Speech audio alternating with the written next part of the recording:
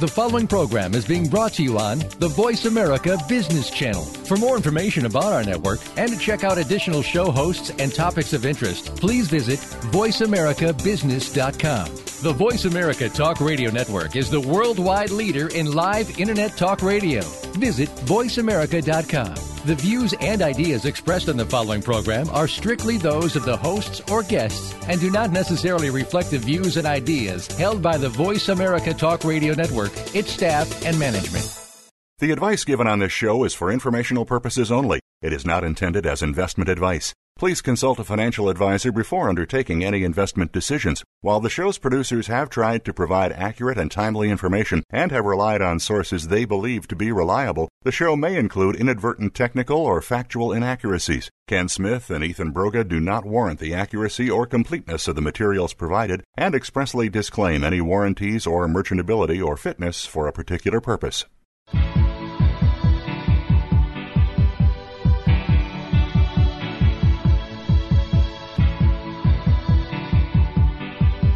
You are now about to take a journey with professional advisors Ken Smith and Ethan Broga on Empirical Investing Radio. Fasten your seatbelts. You're going to need them. Just because the hosts have a sense of humor does not mean their advice won't change your life.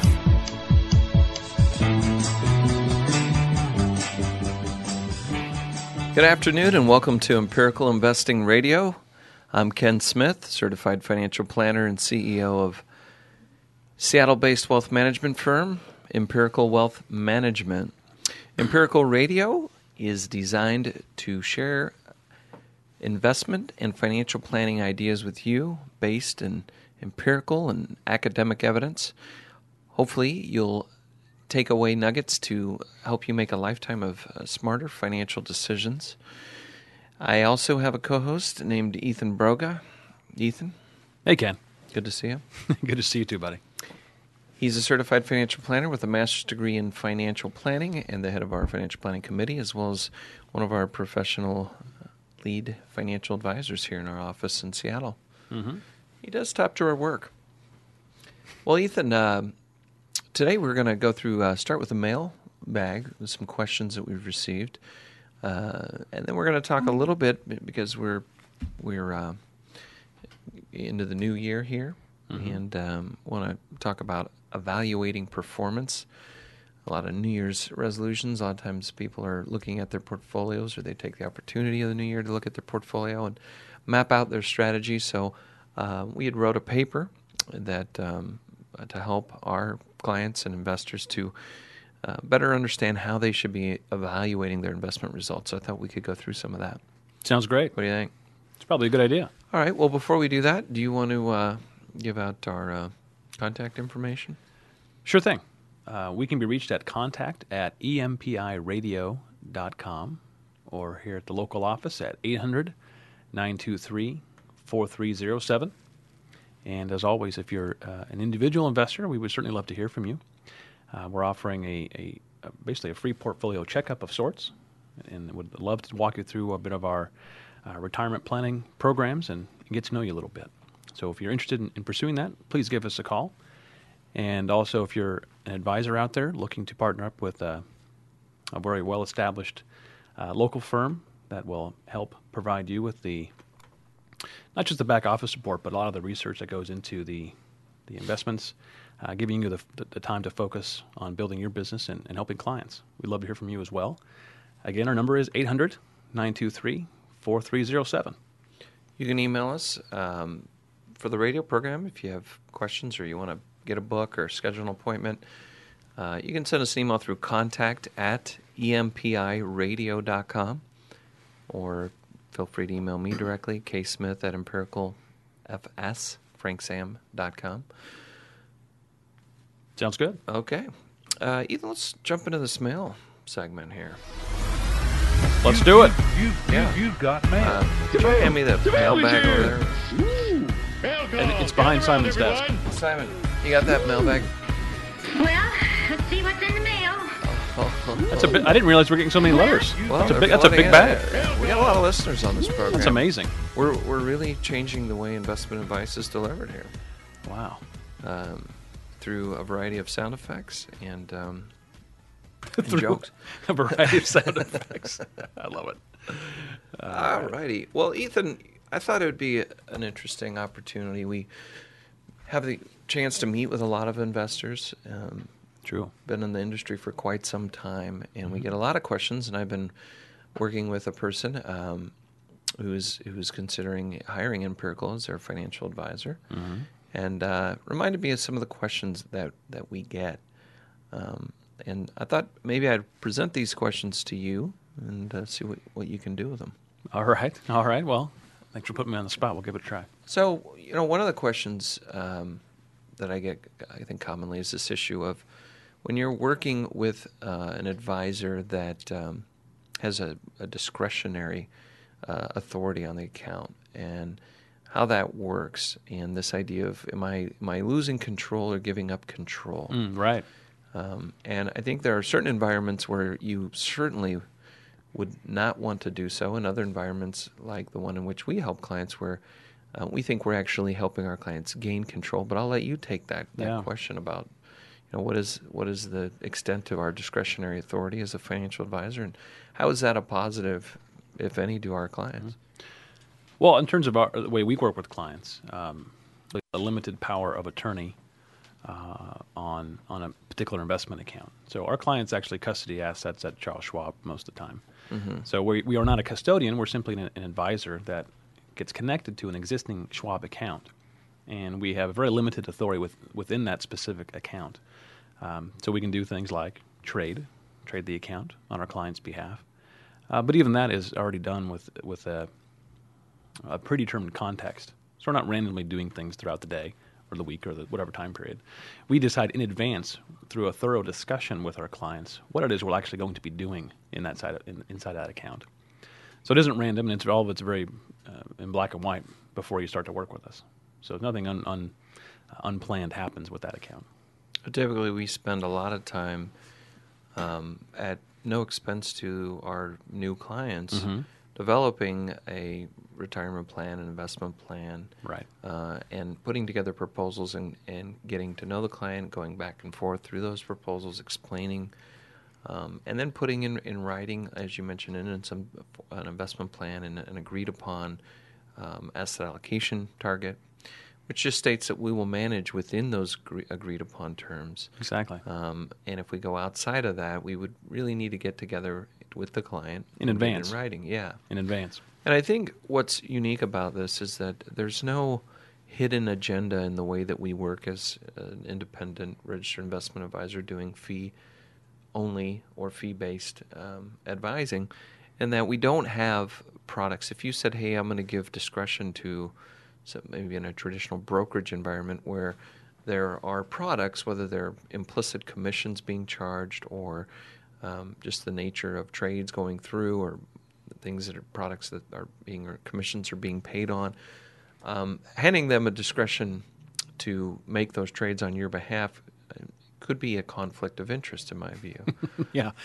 Real quick on that. You know, that's correct. In the traditional brokerage sense, if you hire a broker, that person is really a registered representative, and they are representing the firm, not you.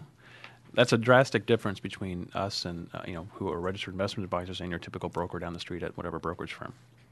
That we have to be fiduciary advisors. We act in a fiduciary capacity, and the broker doesn't have to do that because they are registered representatives that represent the firm. It's just a matter of the way that these two different parts of the industry are regulated. Our view is we would want to act in this way for our clients, regardless of what the industry regulations are. Correct. We typically take those as minimum standards, and I think historically Wall Street has done the opposite and said, "Hey, how can we skirt these minimum protections that are in place for clients instead of enhancing them?" Right. And I'm reading a book that's been around for quite some time, but I never took the time to read it. Read so many investment books. Yeah. And I always kind of looked at this book as more of an entertainment type of a book, but it's still industry related, and it's called Liar's Poker. Oh, yeah. Michael Lewis, and I kind of came to my mind as Mike, one of our advisors, had it sitting in his office, and he just published another book. I think it's something to do with the financial crisis. I forgot what the name of it is. Is it Powder Keg or something like that? I don't think so. This is a different one. You can All look right. it up. But this one's called Liar's Poker. I think it was written in '89. And it really, basically, he started at Solomon Brothers, right out of college. Didn't even have a degree in finance, I believe, but knew some people and wound up getting a job. It was pretty difficult to get a job at Solomon Brothers.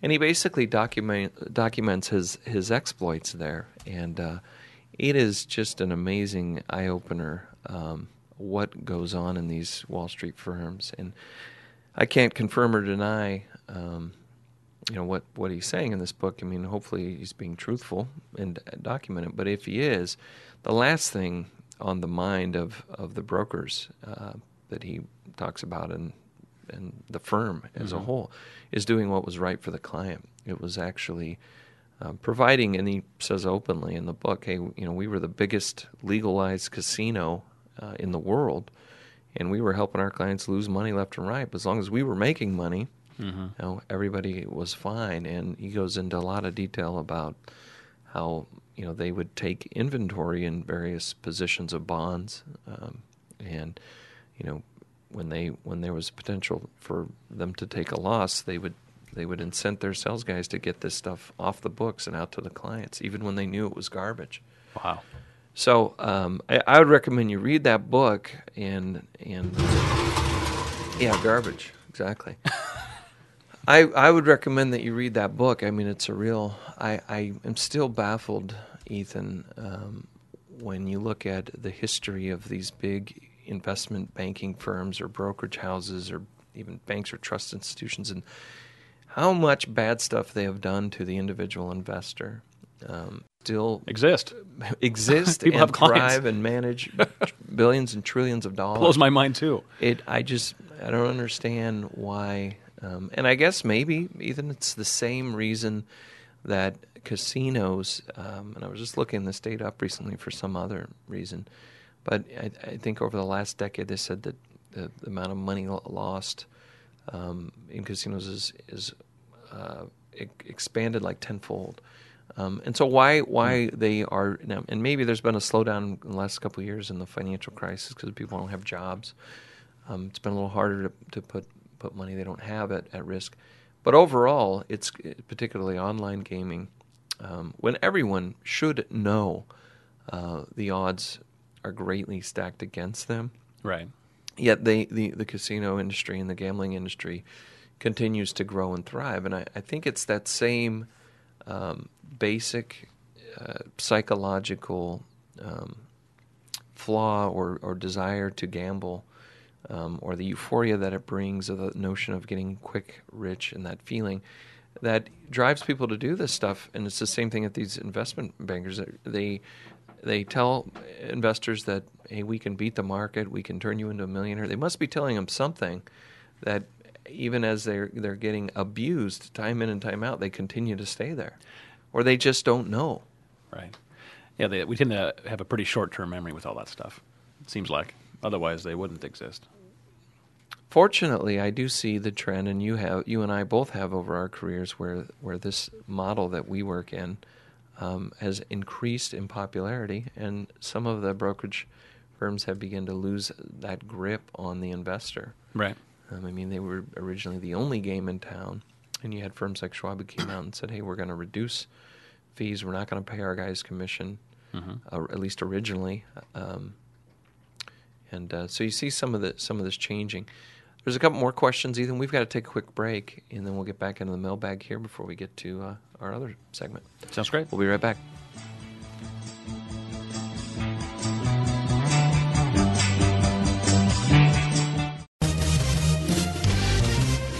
Stocks, bonds, investment opportunities, financial news, and talk. We can help. Call us now toll-free, 866-472-5790, 866-472-5790. Voice America Business Network. Are you an individual investor looking for a trusted financial advisor? Or are you a financial professional looking to connect with a world-class wealth management firm? My name is Simon Liu, Portfolio Manager with Empirical Wealth Management, inviting you to contact us at 1-800-923-4307.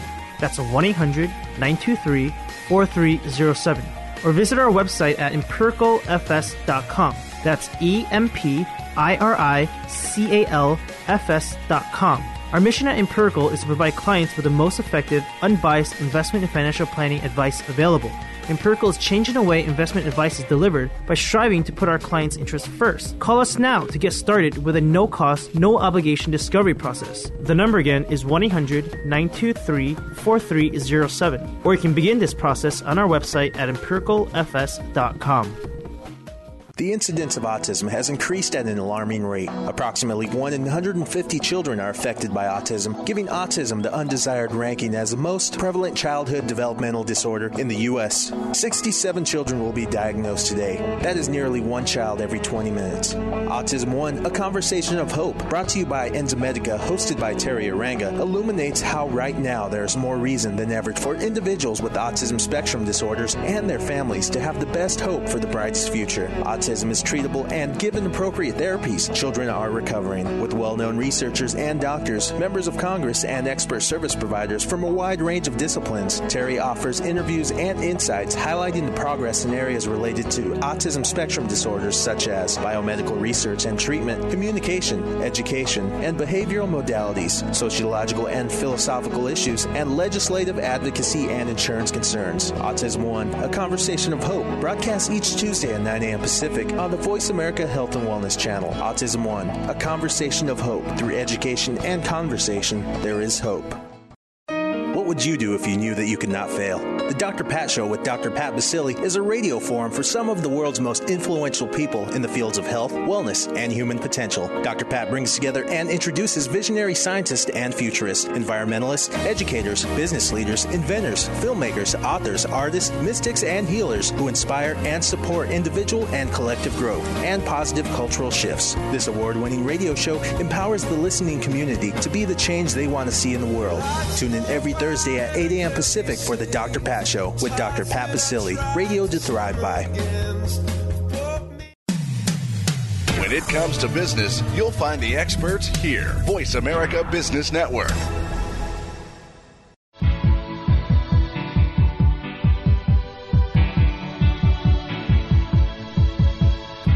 You are listening to Empirical Investing Radio with Ken Smith and co-host Ethan Broga. To call into the program with a question or comment, please dial 1-866-472-5790. That's 1-866-472-5790. You may also send an email to contact@empiradio.com. Now, back to Ken and Ethan. All right, welcome back to Empirical Investing Radio. We're in the mailbag segment. We are talking about questions of control. Ethan and I are trying to dissect and crystallize and illuminate some views on this issue of control as an investor and engaging advice. So we were talking about discretionary authority, Ethan. Yeah, right.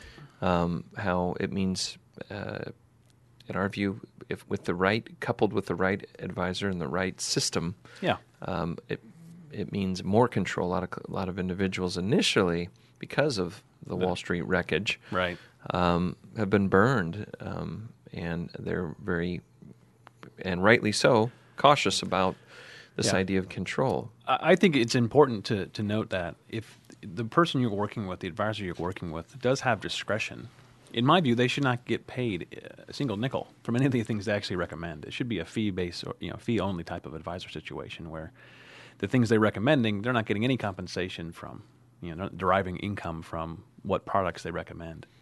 That's an important part of what I think is a successful relationship, potentially a successful relationship with a discretionary type of advisor. Right. Right. The person. So when we get down to the portfolio level, is whether the individual or the company, are they receiving any kind of remuneration from the investments that are in that portfolio, and whether it's the advisor or the person giving the advice or the firm, are there different levels of payouts depending upon what those investments are?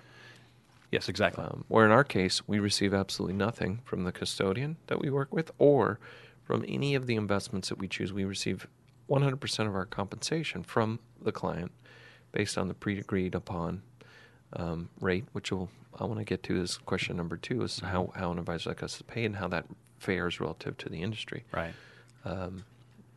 I think. But on the control issue, go ahead. I was just going to say, by having it done that way, particularly in a discretionary environment like we are, we're registered investment advisors, we have discretion. It reduces or eliminates any of the sort of, possible conflicts of interest that exist out there in the industry. That severs the cord, as it were, to a lot of the conflicts of interest that exist out there. It's definitely a step. I wouldn't say that that's the only criteria in which I would make my decision on. Sure. But it would be one that would eliminate a very large number of institutions that I would choose to seek any kind of an investment advice relationship with. So we were talking about Liar's Poker. The book, by the way, Ethan, I looked it up during the break. It's called The Big Short. Right. Michael. I haven't read it yet, but if it's anything like what I'm reading in Liar's Poker, I'm sure it has to do with Wall Street greed and some of the unscrupulous things these guys are doing behind the scenes that led to these bad loans being packaged and sold to unwary investors. Yeah, that's exactly right. Which is pretty much usually what's gone on over there. Right. And when we're talking about these institutions, I mean, a lot of these, if I don't want to name names, but within a few questions, you could get to the bottom of it. And I don't know that I would even rely on the question of asking the low-level person at the local office. I would take it a little deeper to make sure that I understand the answers to my questions, which are, hey, are these investments paying anything back to the firm that I'm working with and where I'm housing my assets and receiving the advice? So you may ask a question like, are you receiving a commission? And maybe the person on the ground level, the advisor, isn't. That doesn't mean the firm's not. And you had made a reference to the menu on the break. I'd love to hear. Yeah, before. It's interesting. Sometimes there's an objection for a potential client when asking questions about should they work with us or not, and the idea of this control issue. And there are other environments that it's more of an illusion of control. Like our view is that we go through such a thorough process of understanding what our clients are looking for, and then are scouring the investment universe for the products or the investments that we recommend. And that's the very last thing we actually do. A lot of times it's, hey, we'll just pick stocks. That's the very first thing that's done a lot of times when you're talking with an investment professional. That's actually the last step in our process. But getting back to this menu idea, when you're talking to an advisor, and they present you in a non-discretionary relationship a menu of options to choose from, who do you ask yourself this? Who is constructing that menu that you're selecting from? All right. Is it the person that you're meeting with, or is it the firm that person works for? Well, most likely, yes. And you can be sure that has gone through some type of screening process. Yeah, screening process to get that menu produced, from which you are then choosing. You're not choosing from an open menu of unlimited options here. In that situation. And in that situation, who actually has the control? You making the final choice between large cap fund A or large cap fund B, or the person who's presenting those two as an option?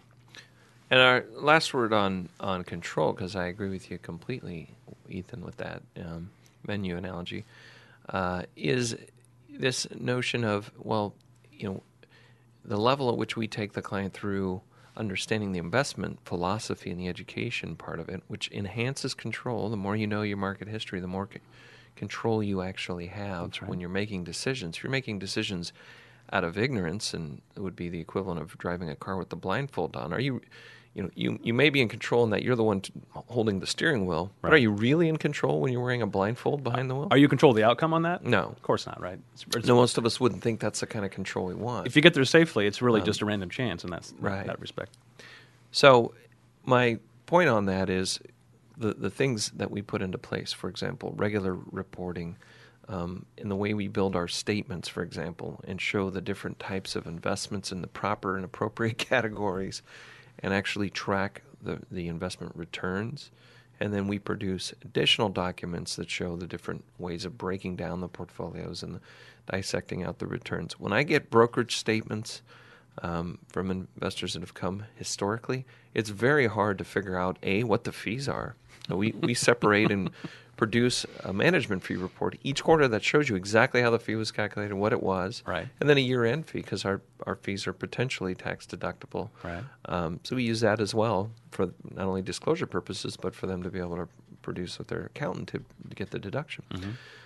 But when you have those statements very clearly, I've had a very difficult time as a professional figuring out in most of the banks or brokerage firms that produce statements, A, what's a client paying? How's the person getting paid? Why were these funds selected? Very hard time tracking any kind of written recommendation or policy statement from any of these guys that justify with any kind of third-party academic evidence or investment research as to why they own the stuff they own. Right. And then it's very difficult to find out how they've actually performed, particularly relative to any kind of an appropriate benchmark. Yeah, it's ridiculous. It is, and the last thing of the two things you mentioned, I'd add one more. I don't know what the allocation ever hardly is. It's very difficult to know what allocate, like how much stocks to bonds you have, how much international to U.S. they have. It's almost impossible to figure this stuff out. It certainly is not available at a glance. It really takes a lot of work to go through and dig through the statements and then run your own spreadsheet and all the allocate. It's just a pain in the neck. I think what's happened in a lot of cases is that where people do get some information about Wall Street, traditional Wall Street firms, basically abusing and fleecing investors, and then they wind up kind of curling up into the fetal position and going, well, I'll do it myself, not being real and true to the issues that we talked about. Do you have the time? Do you have the knowledge? Do you have the training to do this? Do you have the discipline to do it? So the answer is not to sit there and then move your account to a Schwab or TD or one of these places and then just randomly pick a few things. That's less control, and we're still on the control. Right. And I'd like you to expand on that a little bit about, well, is it control when you're doing it yourself, when you never look at the portfolio, or you don't know why you own the things, or you can't tell us. How often do we meet with people and we say, well, what was your return? How many individuals that are doing it even know if they are beating or capturing our benchmark? We know what the studies on them show, that they've significantly underperformed for the last 20 years.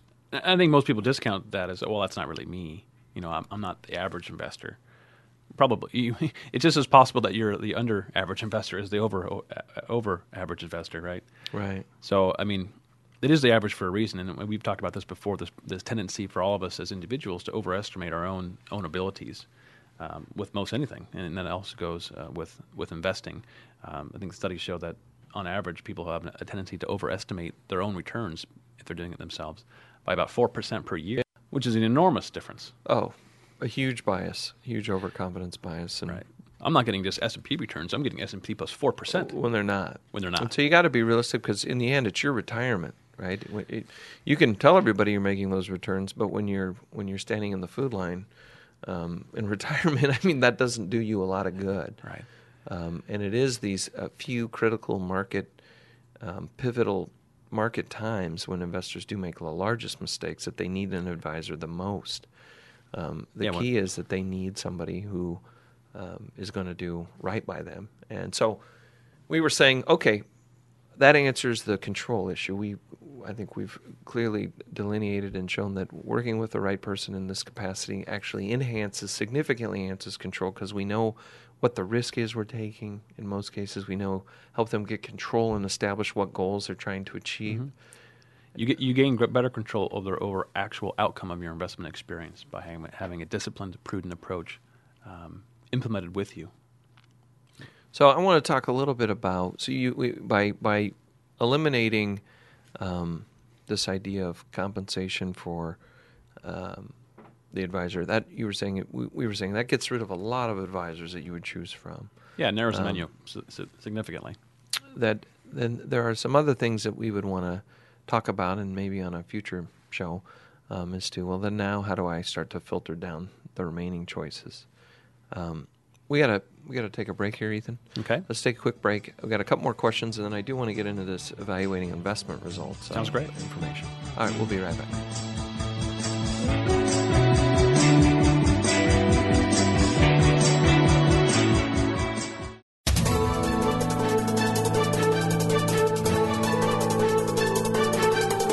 Whether the market's up or down, or if you're looking to improve your portfolio, our experts are ready to talk to you. Call now.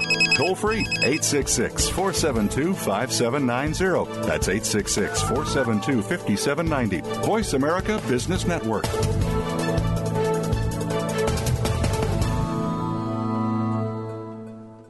Are you an individual investor looking for a trusted financial advisor, or are you a financial professional looking to connect with a world-class wealth management firm?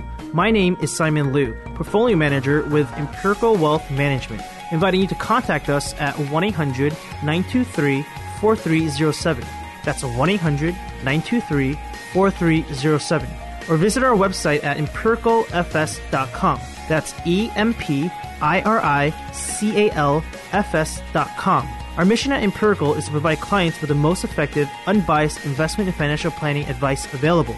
Empirical is changing the way investment advice is delivered by striving to put our clients' interests first. Call us now to get started with a no-cost, no-obligation discovery process. The number again is 1-800-923-4307. Or you can begin this process on our website at empiricalfs.com. Never be satisfied. Let that be a lesson you take away from Double Time with Double D, featuring businessman and former NFL star Dave Duerson. We'll talk about the NFL with special focuses on the game itself, and Double D will take your calls and answer your emails live on the show. It's not Football 101, but rather an in-depth look in the locker room, on the field, away from the field, and opening up the mind of the player. The program will also feature positive messages, so tune in to Double Time with Double D, Thursdays at 3 p.m. Eastern, noon Pacific, on the Voice America Sports Channel. There's a course offered on Seventh Wave Network that you never saw offered in college. One that provides information on how to transform ancient wisdom teachings into everyday life. You'll learn how to create from your spirit and explore the world with all of your senses. Participation is encouraged. Enroll in Spirituality 101, the course you can't afford to miss, with your host, Reverend Norma. Class is in session every Friday at 3 p.m. Eastern Time, 12 noon Pacific Time, in your favorite classroom, Seventh Wave Network. When it comes to business, you'll find the experts here. Voice America Business Network.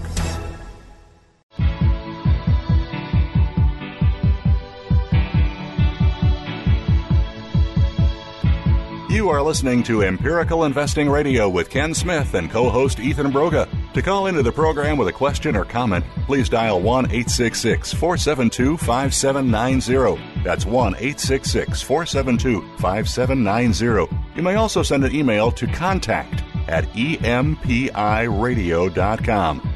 Now, back to Ken and Ethan.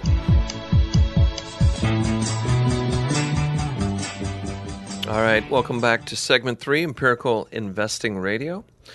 Ethan, we were talking about, we were in the mailbag, digging around in there, scratching around. I love the mailbag. And, yeah, it's a good segment. I can tell that you've got a lot of enthusiasm and a lot of passion in your voice. Right. When we talk about this. I think I should be in control of the sound effects. Why, do you hear any? No, that's what I'm saying. I should get some going here. Yeah, well, I'm not stopping you, to be frank. Simon, I need my own sound effects to combat his sound effects. Yeah. So, just while we were on the break, Ethan was doing some calisthenics to get pumped up. Jumping jacks, and the such. So forth. I'm also on my third Coke Zero of the day. Yeah, well, you got to keep charged. This is, I caught him in the break room.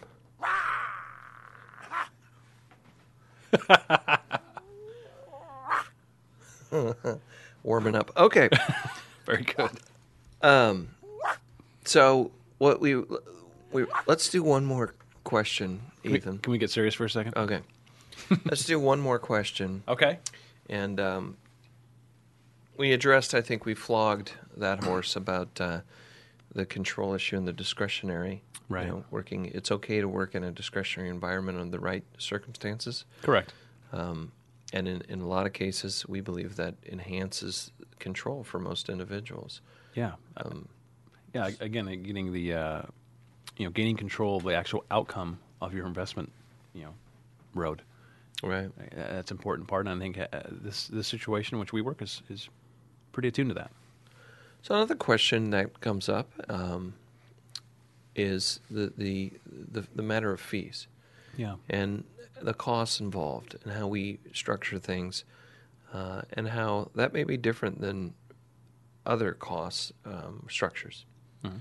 So, what are the costs involved in working with Empirical and the investments, running a portfolio of investments? for our clients? Yeah, well, again, the way that we're compensated as advisors is we charge a percentage of the assets under management typically, and typically that's 1% on the first $1 million or so, and then tiers down after that. We initially came to that kind of arrangement based on, in part anyway, that we wanted to provide a service that's comprehensive, but yet costs no more than the average mutual fund. Right. And that's in essence what we have. If you look at the cost of an average fund out there, you're looking, depending on the asset class, you're looking probably between 1 and 1.5% annual management fee, and that is simply just to run the mutual fund of the average fund. So, in our case, the complete cost, our cost on top of the funds that we use, is about the same. But in our view, you get a lot more for the money.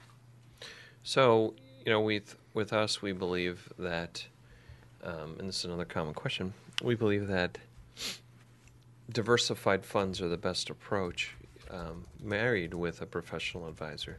So, this idea that, well, if I hire an advisor, should they be picking stocks?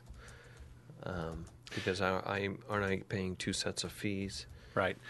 In my view, is this: it's a different question. If you're owning individual stocks simply to avoid the fee, you're avoiding it for the wrong reasons. You're going to pay a lot more probably in terms of performance or unpleasant surprises when perhaps the stock you own turns up being an Enron or Washington Mutual or something of that sort. If you don't think diversification is key, we need to have a different discussion. Diversification is key to anybody's investment success. Right. It may not be what got you wealthy, but it's going to be what keeps you wealthy. Right. So, assuming we can overcome the diversification thing of hey, I'm just going to own my 10 stocks and I'm going to call that good and not pay any fees, well, that's okay, except you're taking on way more risk than you probably realize. Right. And it's only if you're lucky that you won't actually, that risk won't manifest itself during your investment lifetime. There's a cost, and there's a difference, between looking at implicit costs or stated costs and other types of costs when running a portfolio. And if you own one stock and you don't hire a financial advisor, engage them, any costs associated with that other than if there's a fee to keep it at the custodian, right? Right. But most of the time not, if you have a reasonable amount. But the cost you're really dealing with is the risk that will appear ultimately, and you describe that as if you owned Enron or Washington Mutual stock for local listeners here in Seattle, and you said, geez, I'm beating the market for a period of time in those stocks. Several years. Right. And not only that, but I'm so smart that I'm not even paying anybody to give me advice or diversify out my portfolio. Right. The cost sometimes is back-end loaded in the blow up, right? Mm-hmm. So there is a cost you're paying, whether it's missed opportunity. Yeah, that's what I was going to say next. Because certain asset classes are doing very well that you're not participating in. So even in times when Enron or Washington Mutual were doing better than, say, the general U.S. stock market, some of the asset classes we owned did significantly better. And last year being an example, we were talking about the microcap was up 30+%, over double what the S&P did, right? So we didn't have to own one stock, right, to take the risk of that to double the return of the S&P last year, right, or at least have some component of our portfolio that did double that return. But yet that fund owns over 1,000 different stocks in it, right. So there's the opportunity cost, and don't fool yourself that you're not missing it if you only have a handful of individual stocks. And then there's the diversification cost, the cost of, hey, I'm not paying fees, and I may not pay them for several years, and then suddenly I lose everything. And I paid them. How many lifetimes of fees did you pay when you lost everything? Yeah, right. I sometimes view this fee discussion in summary kind of like this. I say that good advice is not usually free, but bad advice always costs more. Simmer on that. That's the way it's going to work. Yeah. I was just looking for we had a sheet that kind of showed some of here it is, the average mutual fund expenses, Ethan, just jumping back. Our management fee, unlike a mutual fund manager, most other product managers that are out there on the shelf like that, like an ETF or a mutual fund, it does decline as the larger the portfolio gets. So it's the highest point of it is around 1% or so, and then it tears down the more money that we manage, right? Which is a benefit, of course, of having more assets with. But the average mutual fund expense, for example, in the U.S. large category, which is the most inexpensive, if we were just taking Morningstar's database and saying, hey, what's the average no-load mutual fund expense? It's about 1.26. Right. And then as you get into emerging markets, it's about the average across all the funds in the Morningstar database is 1.78. And again, you're getting this information from one of our investment policy statement documents. This is something that we actually give to clients through the course of working with us, a description of the asset class category expenses for these various types of investments. You are correct, sir. Of course I'm right. If you blended it in one of our model portfolios, we call it our targeted premium 3, the blended expense ratio for each of these categories, the average no-load mutual fund in the database would cost you about 1.44% to build our asset class portfolio. The funds we're utilizing, the average expense for the blended of the portfolio is 0.38. Mm-hmm. So when you manage, you add our fee for all the things that we do as an advisor to the expense of the funds we're using, it's still lower than the average mutual fund expense. If you were just buying a fund, which gives you no advice and does not give you any help in terms of building an asset allocation. Right. It's just a series of funds. So right. I think the cost is important. It needs to be out there. There are other firms or programs, and particularly we were talking about a lot of the brokerage platforms. We were saying how the investors have had a history of being fleeced in these platforms. Ethan, who got these guys in? Hey, shut that door, will you? So we're outside right now, and a lot of times we run into this scenario where because we are so open about explaining our fees because we think it is a great opportunity. Other programs are bearing them in a variety of ways. You can't find it. Yeah, you can't find it. So they're led to believe, the person's led to believe they're not paying it. Right. Do you want to elaborate on that, or is that enough said? I can guarantee, in any situation, nobody providing advice is working for free, and if they're not telling you up front what it is, it's probably more than you think. All right.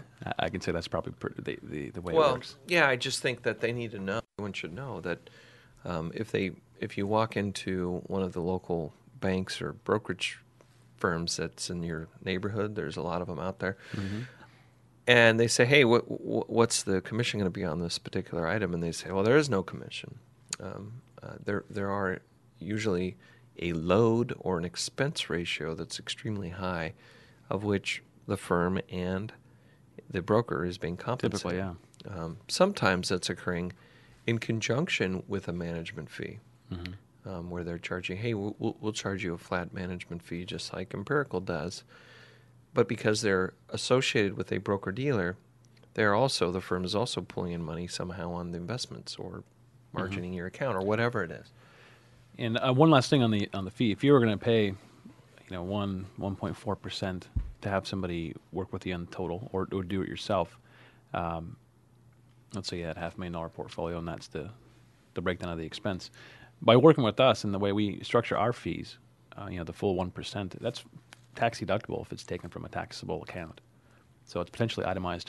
You can itemize that on your tax return. Which you can't do. Yeah, I mean, subject to some. I think there's some rules and limitations, but yeah. But certainly don't have that opportunity at all in a mutual fund. We got to take a quick break, Ethan, and then we'll come back for the last. Sounds good. Discussion on this. We'll be right back.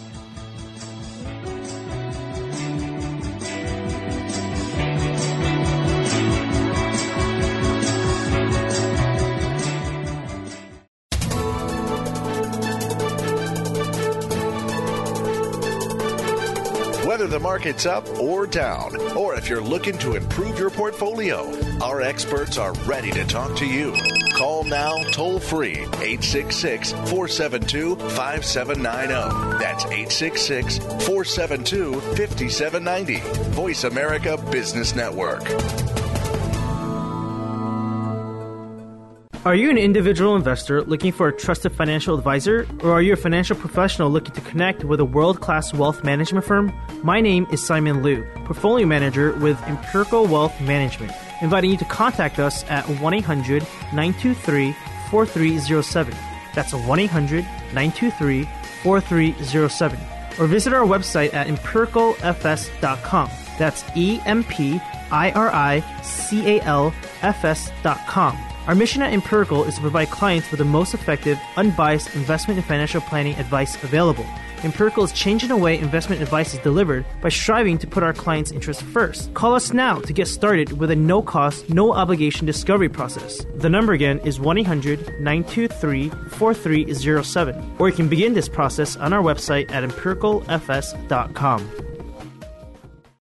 Spin It with Chuck Foreman has a spin on so much that's going on. It will be hard to fit it all into the promo. We'll talk about the weekend games, what to look forward to, hot topics in the news. Spin It old school, which gives a back-in-the-day approach from Chuck. A no-spin zone where Chuck gives an unbiased opinion and lets you do the same. Chuck will be taking us around town and around the world with news, happenings, and more. It's football, news, and happenings. Tune in for Spin It with Chuck Foreman, Tuesdays at 2 p.m. Eastern, 11 a.m. Pacific on the Voice America Sports Channel.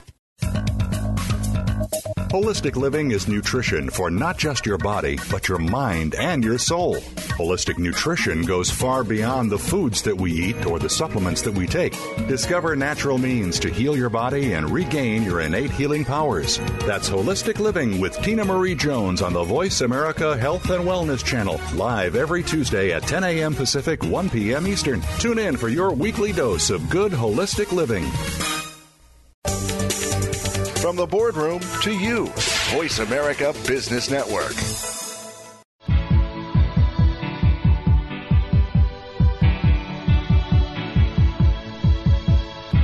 You are listening to Empirical Investing Radio with Ken Smith and co-host Ethan Broga. To call into the program with a question or comment, please dial 1-866-472-5790. That's 1-866-472-5790. You may also send an email to contact@empiradio.com.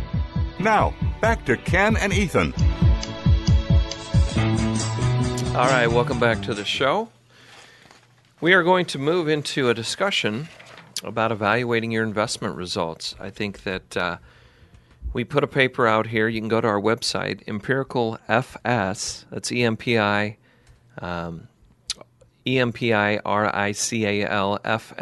for financialservices.com. Go to the resource section. There's papers. This one's called Evaluating Investment Results. And Ethan, I think too many people do not understand how they should be evaluating their portfolios. So a lot of mistakes are made, and those mistakes are evidenced in following the cash flows on Wall Street. And an example of that, Ethan, is that we in this paper we track the cash flows going in and out of equity mutual funds, and if you look at 2009, the fourth quarter, 1999. Let's go back a decade. 1999, quarter four. It's the Seahawks, 1 yard. No, I'm just kidding. In the fourth quarter of 1999, over $60 billion flooded into equity mutual funds. In the fourth quarter of 2008, keep in mind that the market bottomed in March of 2009, right? So it was the next quarter. The very next quarter. Okay. But in fourth quarter of 2008, 114, this is unprecedented, $114 billion flooded out of equity mutual funds. So at the very, as close as you could possibly get to the market bottom, in terms of the preceding quarter was the greatest amount of outflow throughout the whole decline. Right. And this was the largest amount of single quarter inflow in 1999 was at the very last quarter of the bull market before the bubble. So we know that's true. There's no denying that. That people are making evaluations, and I think it relates back to how they're evaluating their performance, Ethan. So let's go through this. Let's you do ready? It. Yeah, I'm ready. We don't have a lot of time, so I'm going to talk a little fast. Try to stay with me, my man. I'll see if I can keep up. All right. I know you can.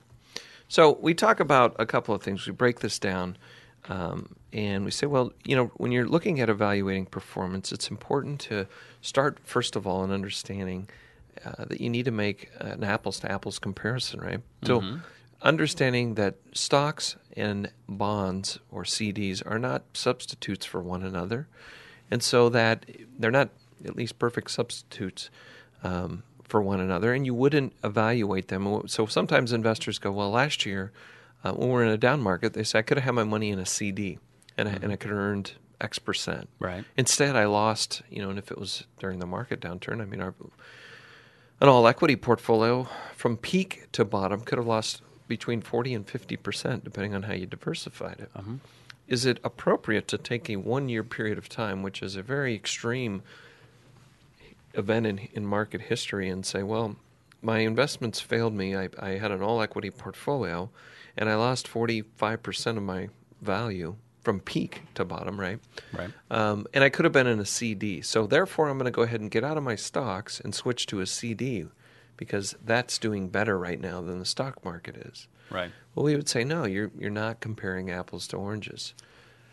Or not apples to apples, you mean? Exactly, apples to apples. You are comparing apples to oranges in this case. Exactly. And what you want to do is compare apples to apples. Exactly. And then not only do you want to compare apples to apples, but you want to compare the same variety of apples to apples. So a Granny Smith to a Granny Smith. Oh, yeah. Which was my grandma. Brayburn to a Brayburn. Exactly. A Fuji to a Fuji. So what that means is, okay, how's my portfolio invested? And so in our case, we build our portfolios under the premise of 50 years plus of modern portfolio theory and the science and research that says, hey, we should probably own a globally diversified portfolio that includes things like REITs, maybe little commodities, but then also emerging markets, international markets, U.S. markets, large, small, all these different kinds of stocks. So is it appropriate to compare a globally diversified portfolio like that to any one single index, like say the S&P 500 or whatever you choose to pick? Well, no. We may be dealing with stocks, but the S&P 500 diversified portfolios is not the exact or appropriate portfolio to benchmark against. You would want to have some form of a globally diversified index. There's an ACWI All-World Index that we kind of use on occasion. But you'd want to make sure that, hey, if I own a small company index, I'm not comparing the returns of that over a 1 year period of time to a large company index like the Dow Jones or the S&P 500, and then making an investment decision to sell my small company stocks because the previous year, now in this case, right, in the decline, small companies I think got hit a little harder than the large companies. That's correct. What that decision would have led you to do is you would have been out of small caps last year when we just said that small companies did 30+% and the S&P did 15%. Right. I think it's okay to do those things, comparisons for context purposes, but they should not. That alone should not be any reason to change your allocation. And those are not reasonable ways of looking at it. Now, secondly, well, reasonable, and if you want to get the most out of your investments, right? If your objective is otherwise, then that may be something different. Well, if your objective is to always be selling at the low point and buying at the high point, do that. Exactly right. Do what we're talking about. Buy CDs after the market's gone down, thinking that those are relative comparisons. Exactly. For one. Yeah, I'm with you, my man. So the other thing is understanding the fact that over different time periods, different types of investments should be benchmarked relative to their historical norms and over those time periods. And so where a lot of investors make big mistakes, Ethan, are in any single year, the S&P has the potential to go up significantly or go down significantly. And historically speaking, we've had a range in any 12-month period, if we took a 12-month cycle 1 year, of the S&P going up to 163% in 1 year or declining up to almost 70%, 68% in any 1 year. Wow. If you said, where do 50% of the outcomes tend to fall? If we excluded the top 25% and the bottom 25%, you get a little bit more narrow range, but it's around 25 to a negative 5-10% range. Now, as you extend your holding time horizon, that range of very top to bottom significantly shrinks or contracts to the fact where when you get out to 30-year periods of time, you don't have any negative 30-year periods of time. Right. And we're just dealing with the S&P, right? Mm-hmm. And the range of returns was significantly smaller. It was somewhere in between a positive 5 and a positive kind of 15% range of returns. I'm just looking at the graph here in my paper. I didn't list out the exact numbers. Right. Pull it down, though, and you'll see it. As you go from 1 year to 5, the range gets narrower, and then 10 years it's narrower, and 20 all the way to 30. So what that means is that if I'm investing for a long period of time, and we don't believe you should have a significant allocation of stocks if you don't have a long period of time. If I am, that means that if in any 1 year I can't use the long-term average rate of return as the benchmark. If the S&P did 10%, and I don't get 10% in a 1 year time horizon, but then I abandon the strategy, you're difference. Yeah, you have very unrealistic expectations. Ethan, unfortunately, I think we should start next show with this because I had a lot more to say. Yeah. I know you did. Exactly. But we're out of time. This is good stuff. We'll see you next week. Take care. Take care. We hope you've enjoyed Empirical Investing Radio with Ken Smith and Ethan Broga. Please join us again next Thursday afternoon at 5 p.m. Eastern Time and 2 p.m. Pacific Time on the Voice America Business Channel. We'll see you next week.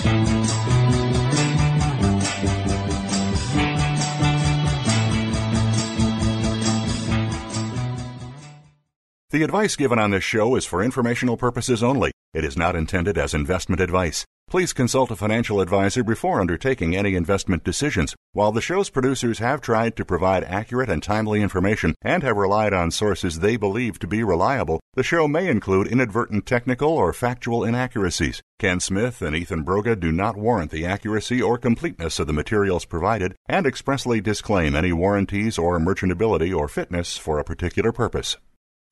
Thanks again for listening to the preceding program, brought to you on the Voice America Business Channel. For more information about our network and to check out additional show hosts and topics of interest, please visit voiceamericabusiness.com. The Voice America Talk Radio Network is the worldwide leader in live Internet talk radio.